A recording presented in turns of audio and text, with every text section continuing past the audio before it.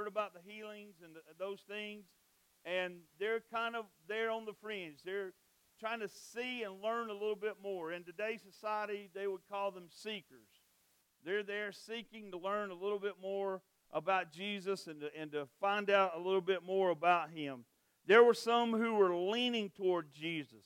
They'd been on the fringe, but now they've probably heard him speak a couple of times. Maybe they've seen him heal the blind and the deaf and those things. And they're moving from the fringe to being a committed follower. And then there are those there who are just completely committed and sold out to Jesus. They're going to follow him no matter what. Now, this sermon is addressed primarily to those people who were committed, to the committed followers of Jesus, those disciples who had bought in. The rest of the crowd is listening with a lot of interest, and they are really amazed at what they're hearing because they have never heard anyone teach the way that Jesus Christ teaches. They've never heard anyone teach with the type of authority that he uses in his teaching. So, he makes a statement here on in to the Sermon on the Mount. It's in a section there about right before loving your enemies, and it's a lot of your scriptures. It would probably say have a title there that talks about retaliation. And you have to understand the people that Jesus that he's talking to. They want to retaliate. They are being oppressed in such a way that no one has ever been oppressed before. The Roman authorities have come into their home, and they have set up their structure and their laws and their way of doing things. And the Jews are waiting on someone to come and deliver them. And so a lot of these people who are there are listening to Jesus thinking, maybe he is the one who's here to lead us against these Romans and to overthrow this occupation. Let's read more than just verse number 41. Let's read beginning in verse 38. He said, you have heard that it was said, an eye for an eye and a tooth for a tooth. But I say to you, do not resist the one who is evil. But if anyone slaps you on the right cheek, turn to him the other also. Now stop right there for just a moment. How many of you sit here thinking this morning, if somebody slaps you on your right cheek, how many of you are going to stop and turn and say, okay, well, here's this one too, hit it? That's the astonishment that these people are in when they hear him. And then he says, if anyone would sue you and take your tunic, let him have your cloak as well. And here's our verse. If anyone forces you to go 1 mile, go with him 2 miles. So, this is astonishing stuff to the Jews who are listening. Now, on Saturday the 22nd, last week, we were asked to go to a place called Guanacaste.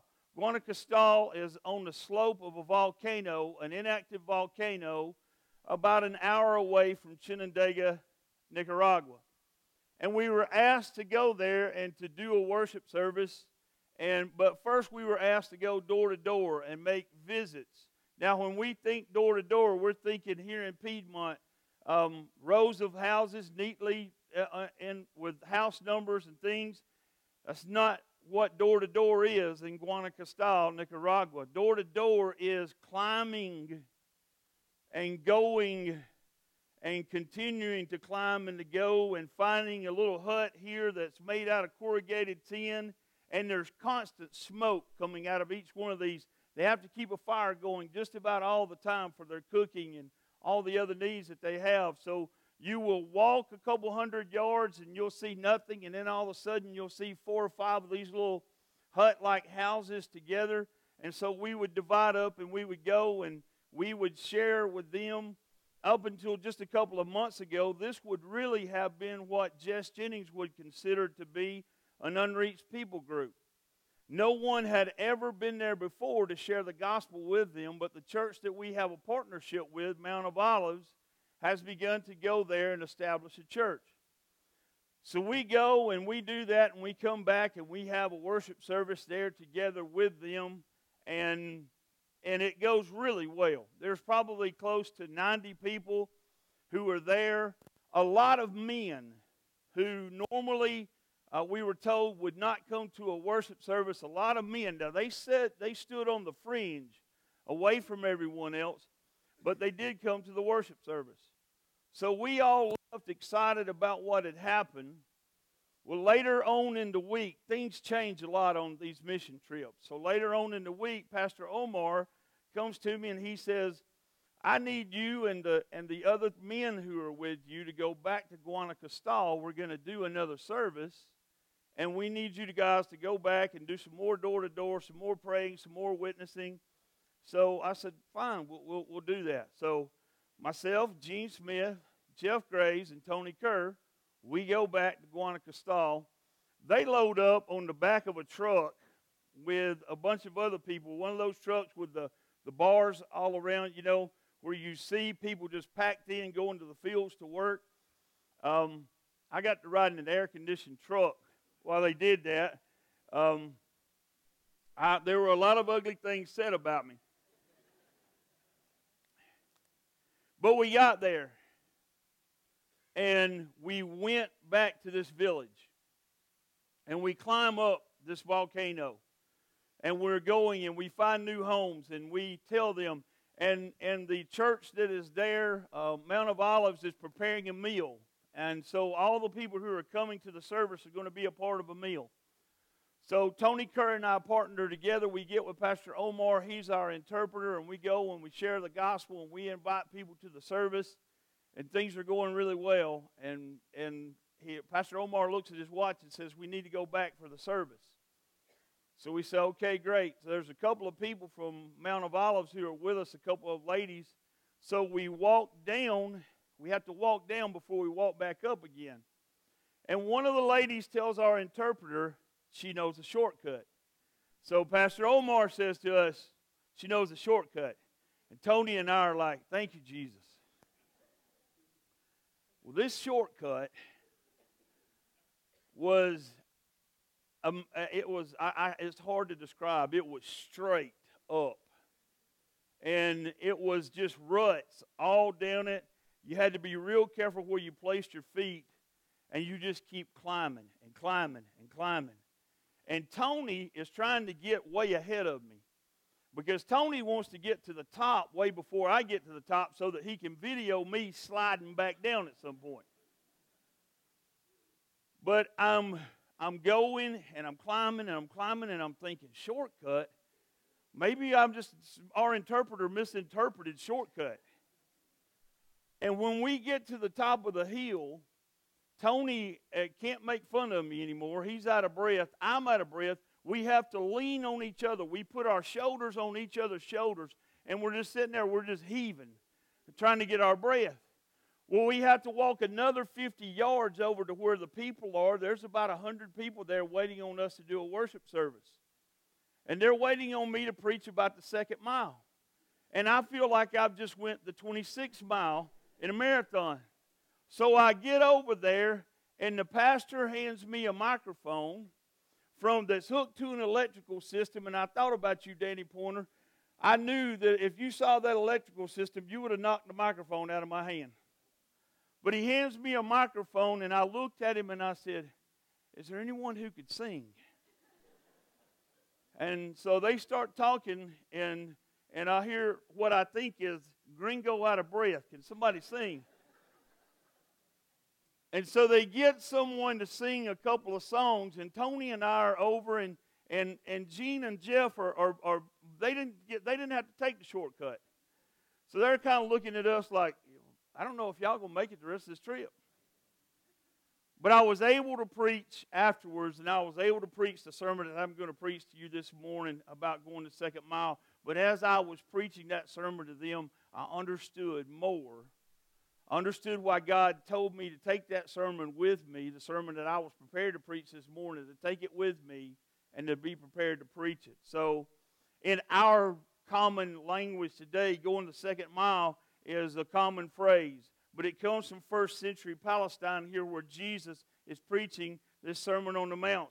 The Romans have conquered most of the Mediterranean world, and one of the marvels of their conquest is their road system. They have, in a short period of time, built a road system that is 50,000 miles in existence. And on that road miles, there are what they call guide stones, what we would call signposts today. But there are guide stones.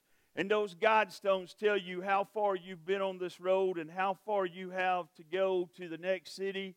And every guide stone tells you how far you are away from Rome, which explains the phrase, all roads lead to Rome. So these Roman roads are amazing. They're incredible. And they are the greatest marvel of their time. And Jesus is sitting here on this mountaintop, and all out in front of him, and with all these thousands of people who are gathered, they're watching people walk along these Roman roads. Now, a part of the society that they live in says this: if a Roman soldier or a Roman citizen stops you and gives you their backpack or their military equipment, if you are a member of a conquered land, you are required by law to take that backpack or that military equipment, and you are required to walk 1 mile with it, or you're in deep trouble. So if a Roman soldier stops you and hands you all of his equipment, you have no choice but to take it and walk 1 mile. Now, at the end of that 1 mile, the Jews would hand that military equipment or that backpack back, and they would spit on the ground and curse because they hated the occupation of these Romans so much. And now Jesus, as he's speaking to this crowd and he's looking at these Roman roads, he's probably watching as Jews or Palestinians are having to take these heavy bags and walk 1 mile with them. And Jesus uses it as an object lesson. And he points and he says, if someone compels you to go 1 mile, I'm telling you to go the 2nd mile. And so this just really is amazing to these people who have been under Roman occupation, and he's telling them to do something, to go further with something that they hate. But as we think about it in our lives, what is it that separates some people from others in athletics or education or business or in any endeavor? It's the drive to do more than what is expected of them. And Jesus is saying here, if you want to be a witness to these people, I'm telling you, you have to go further than what the law requires. The first mile is a mandated mile, and it's motivated by the law that they're under. The first mile is often ignored in Scripture. We don't hear sermons about the first mile. We don't read a lot about the first mile. But the first mile is what's required of us. The first mile is the hardest mile. The first mile is the mile where we're interrupted in our lives. The second wind never kicks in on the first mile. It's not easy to enjoy things we have to do as it is to enjoy the things we want to do. The Christian life has its own mandated mile that's motivated by God's law. And it's tough to get started sometimes on the first mile. Any first century Jew under Roman rule would have told you the first mile interrupts your life. Now think about this. You're a Jew and you're walking somewhere and you're in a hurry. You've got an appointment to make. You've got someone to see. You're going to check on a family member and you're going in this direction. And a Roman soldier suddenly stops you and says, take this bag and we're going in this direction, and you have no choice but to go. It takes you out of the way. It takes you away from what you're wanting to do, and it sends you in a different direction. We swallow our pride, and we bear an extra burden. Many of us who are Christians here this morning remember a time in our lives when we were going in a certain direction, and we had things to do, and we had plans for our lives, and we had goals and objectives, and we had our life mapped out.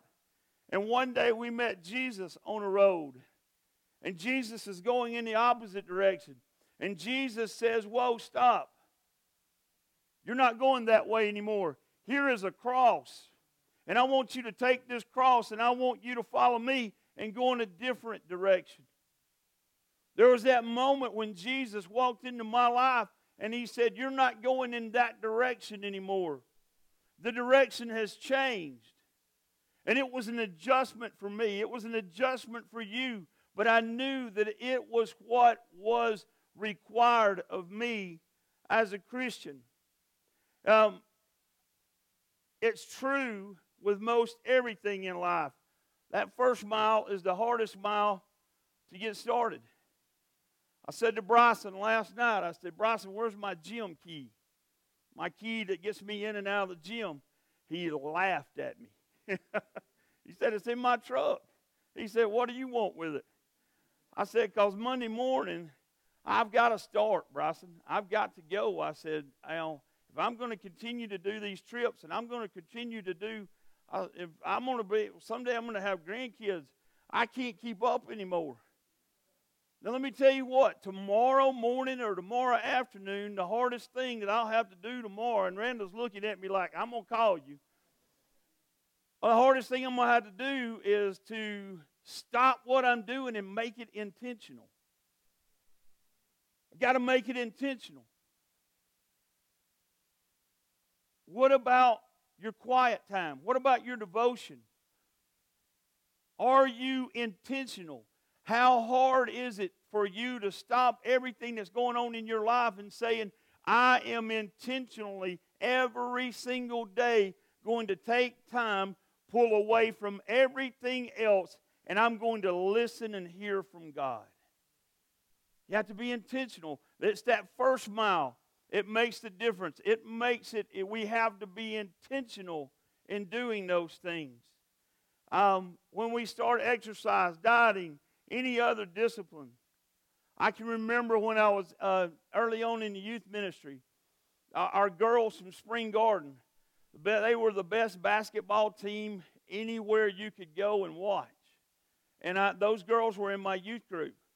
And during the summertime, Brittany Jones is up there somewhere. Brittany was one of those girls. And in the summertime, those girls ran. And they would run, and they would run, and they would run. And I would ask them, I said, y'all ever get tired of running? I said, y'all are always running. And they would say, yeah. You know, it's hard, but once you get to doing it, once you get used to it, you just keep going, and you just keep trying. I saw Brittany in the hallway this morning, and her daughter was outrunning her by a good way. And I said, Brittany, I never thought I'd see another girl outrun you. But here's what would happen. I would go to their basketball games, and they would play girls from much bigger schools. They're a 1A school, and they would play 4 and 5 and 6A schools. And in there was always this point in the second half where the Spring Garden girls were going back and forth like crazy, and the other girls were holding on to their gym shorts like this, going like me and Tony at the top of Guanacaste. But it was what they did in the summertime that made them so good in that next January and February, nobody could keep up with them. It's how we live our lives every day with intentionality as a Christian. It's what we do in that first mile. It's how we take God's word. It's how seriously we take our prayer life. It's how seriously we look for opportunities to serve other people. That's what Jesus is talking about here. We want to enjoy the second mile, but we don't want to deal with the requirements of the first mile. Now I'm challenging you this morning to go to the first mile and to put the time in and to put the effort in and to see what God does for you in your life. And then there's the miracle mile. The miracle mile is motivated by love. O.S. Hawkins calls the second mile, he calls it the smile mile. It's where God blesses us. It's what separates individuals from others. The second mile is made possible by being obedient to the first mile. The second mile has a way of making our life as a Christian much more enjoyable. Imagine this. There's a first century Jew who's working at his trade, and he's making a living, and he's involved in what he's doing. Maybe he's a carpenter, or maybe he makes leather goods, or maybe he's a tent maker, whatever he is. And a group of Roman soldiers come to his door, and they tell him, stop immediately what you're doing, and everyone who works with you, make them stop. And they hand everyone their bags or their equipment, and they say, take them a mile down the road. Well, what if you are that Jewish man and you stop what you're doing and you go that first mile, and as you come to that mile marker, you don't stop, and that Roman soldier says to you, whoa, wait, you're only required to go here. But you look back to him and say, oh, come on, let's go another mile. What does that Roman soldier think of you? In Shenandoah, they call Tony Kerr Loco Tony. He's not here, so I can say that. That Roman soldier thinks you're crazy. But as you're going that second mile, and that Roman soldier asks you, why are you going this second mile? What is wrong with you? And you say to him, a man named Jesus. I heard a man named Jesus speak, and it changed my life. And he told me that I was required to go the first mile, but he put such love in my heart that I used to hate you, and now I love you, and I'm going to take you on to the second mile. And I'm going to tell you all the time as we walk that second mile, I'm going to tell you about this Jesus I know. Here's what I'm challenging you this morning. Don't miss those first mile opportunities, because those first mile opportunities give you the opportunity on that second mile to go and tell other people about Jesus. When you get that person, when you have done what you're supposed to do, and you continue on in that second mile, after you've gone further than what people think is required of you, that's when you're able to tell them why. That's when you're able to tell them, I'm doing this because Jesus put a love in my heart, and that's, I want to go that second mile. It gives you the opportunity to witness. I see examples in our church of this all the time, of people who go the second mile with families. People who many times might do something to help a family or to help an individual, to help that person out, and then stop there. But many of you just continue to go on, and you continue to go on, and you continue to help, and you continue to meet needs, and you continue to bear burdens, and you continue to help.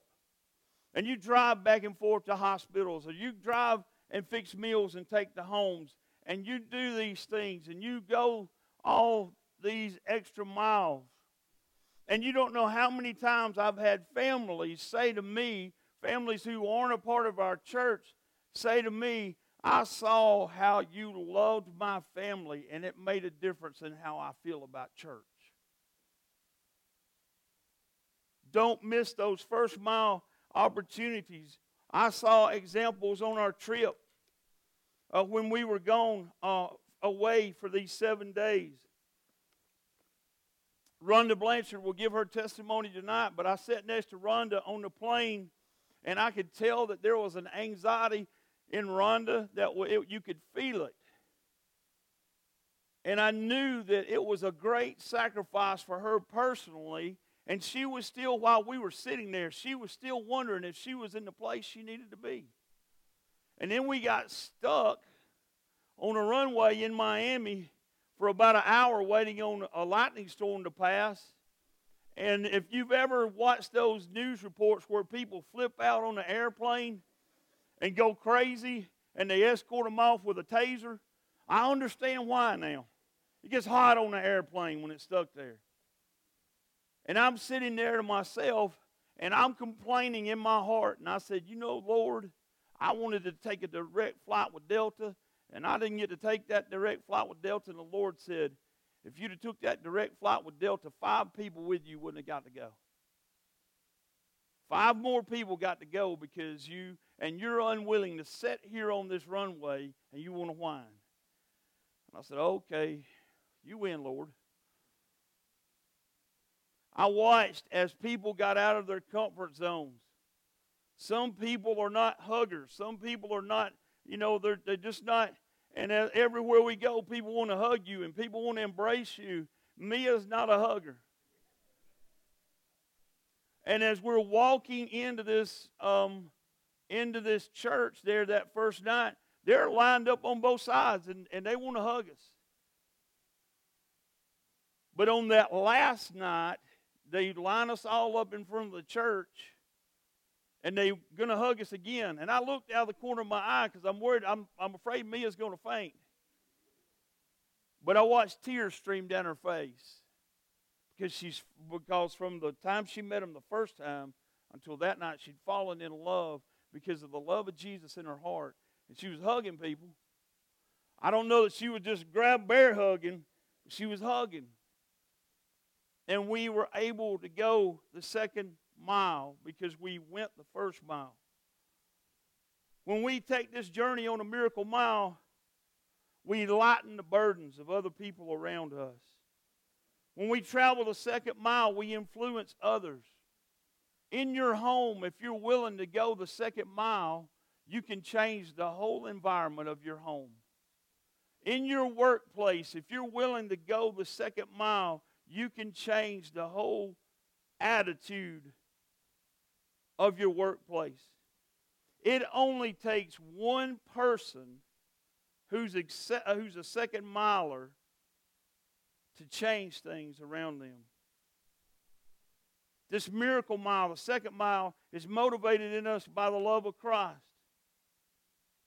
Now, Jesus gives this object lesson here about going the first mile, and the Sermon on the Mount is over later on, and Jesus would continue to journey all throughout Palestine, preaching and teaching with authority and healing people. But there was a day where the first mile ended for him. The first mile began for him on an evening in Bethlehem. As he left the throne of heaven, and his brother Ed Kugler used to say so well, he condescended to this earth and put on a robe of flesh. And he began his first mile there as an infant in Bethlehem. And he walked throughout this world healing and teaching and preaching and changing lives. All the while knowing that there was going to come a day where he would have to walk a second mile. And on that second mile, they would put a cross, they would put a beam on his back. And he would have to walk up a hill called Calvary. And he would have to journey that second mile and suffer the worst punishment and execution that has ever been known to man. And he didn't have to. Jesus didn't even have to begin the first mile. But he knew it was the Father's plan before the creation of the earth that someday he would have to come and not only go the first mile, but the second mile. He told one of his disciples, he said, do you not realize I could call 12 legions of angels and I could put a stop to everything? But he went on and he kept every detail of the plan. He went the second mile because he was motivated by his love for us. He spoke everything we see into existence. He created everything that we know.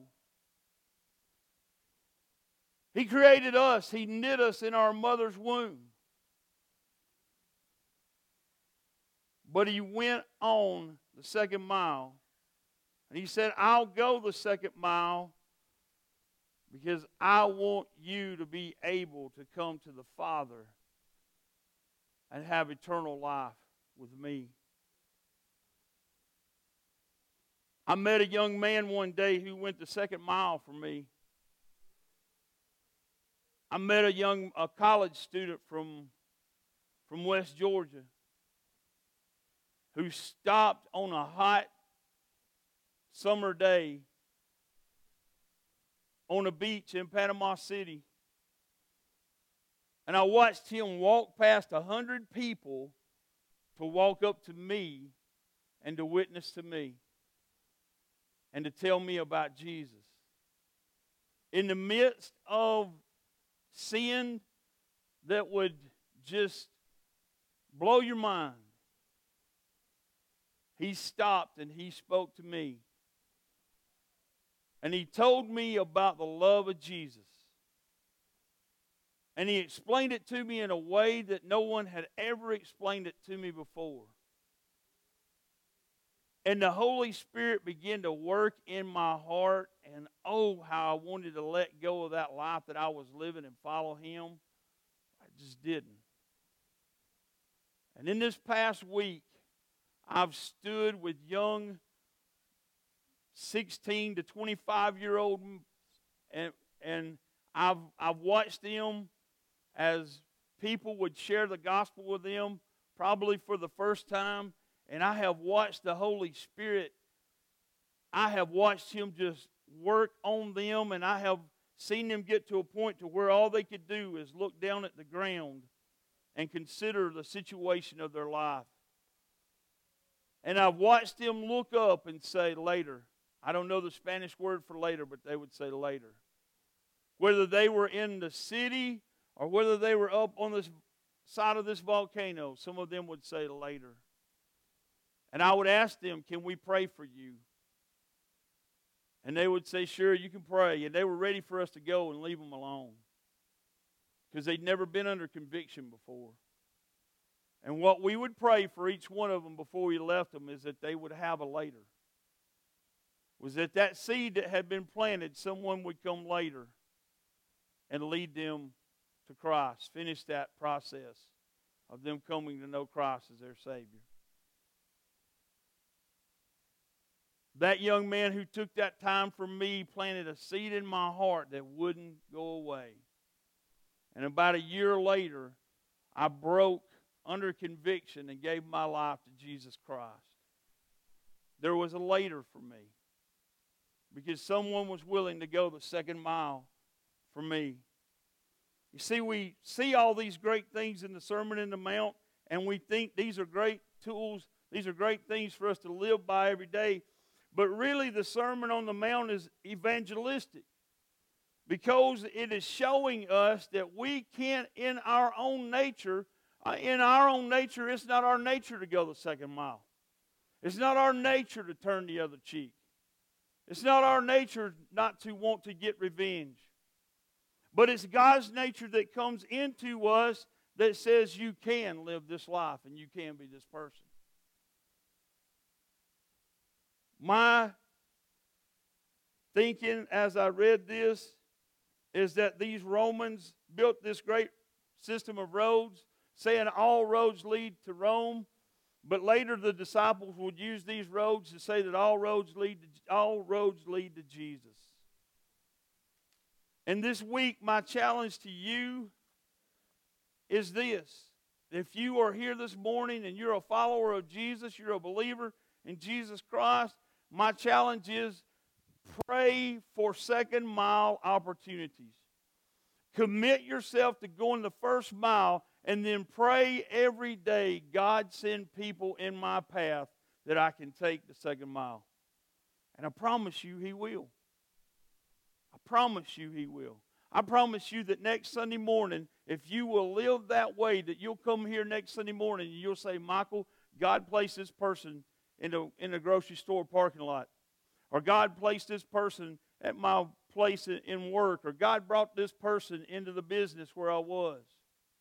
Or God brought this person to my home. Pray for those opportunities. Don't let them pass by. But my biggest challenge this morning is to those of you here this morning who can't say that I have been forgiven of my sins. I know Jesus Christ is my Savior. My biggest challenge this morning is for you to begin that first mile. You're going in a direction. You have a plan for your life. You've got it all mapped out, and you know where you're going. Let me tell you something. Jesus has a better plan. And He's here this morning, and His Holy Spirit is speaking to you this morning, pointing you to Him, and He's saying, begin this journey. Begin this journey with Jesus. I can tell you that if you're here this morning and you don't know Christ as your Savior, there's not a Christian here who wouldn't look you in the eye and say that they regret that moment when they changed directions. So this morning, I'm asking you to change your direction and follow Jesus. Mike is coming this morning. He's going to lead us in a time of reflection and invitation and worship. I'm going to be here, and I will take God's word this morning, and I'll show you how to begin that journey with Jesus, that first mile. And God will begin to change. He will change your eternal destination this morning. And then if you'll continue following Him, He'll change the course of your life forever.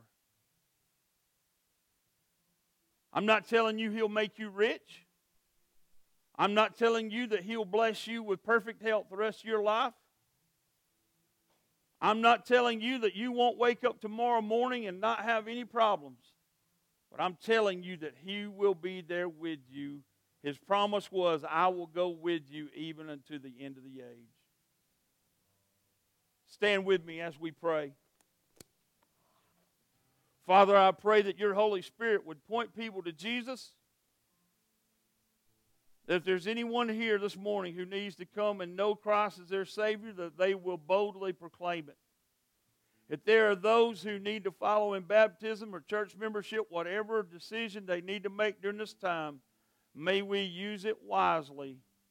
God, thank you for going the second mile through Jesus. It's in His name we pray. Amen.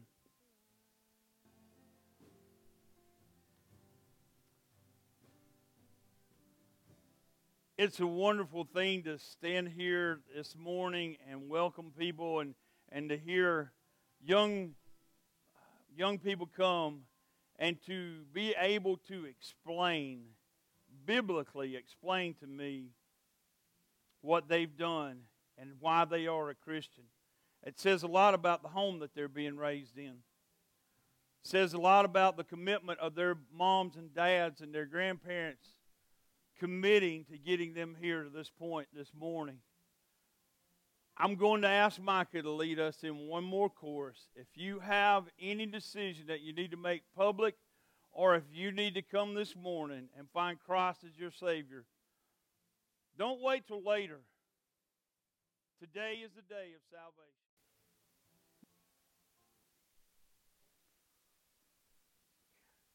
Come here, Aid. Now, either myself or Brittany will have to do all the talking here because Seth won't be able to talk. But earlier this week, I saw a post on Facebook while I was gone, and Seth shared about how he was able. Reed has been asking questions about becoming a Christian and knowing Jesus. And he explained to his dad what Jesus did on the cross and taking away our sins. And he explained to his dad that he understood that he had to have forgiveness for his sins. The only thing he's ever done wrong is probably being too cute. He's just handsome. But he knew because mom and dad have raised him to know. and have taught him to know. And so this morning, Reed comes, and he told me that Seth is his brother now, his brother in Christ. So we rejoice with Seth and Brittany, and later on this month, we will get to see Seth had the opportunity to baptize Reed. What a joyous day that's going to be. Wonderful, wonderful things. You are looking, some of you may be looking and saying, well, these children sure are young. Well, here's what we do at this church. From the time they walk in the door for the very first time, we begin teaching them about this moment. We're not just here playing games, and we're not just here having fun. When you pick your kid up from preschool here, don't ask them if they have fun. Ask them what they learned, and they'll tell you. Because we teach here, and we want these young children to make this decision.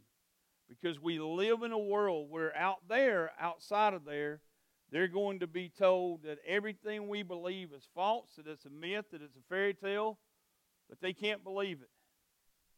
But they know something in their heart this morning that they will be able to live for the rest of their life and know for certain. So you continue to pray for them as their parents disciple them, and as we continue to lead them to grow up to someday lead their children to Jesus Christ. Amen? You committed to that? Amen. Jeff Graves is coming to close us in prayer. You stand as Jeff comes.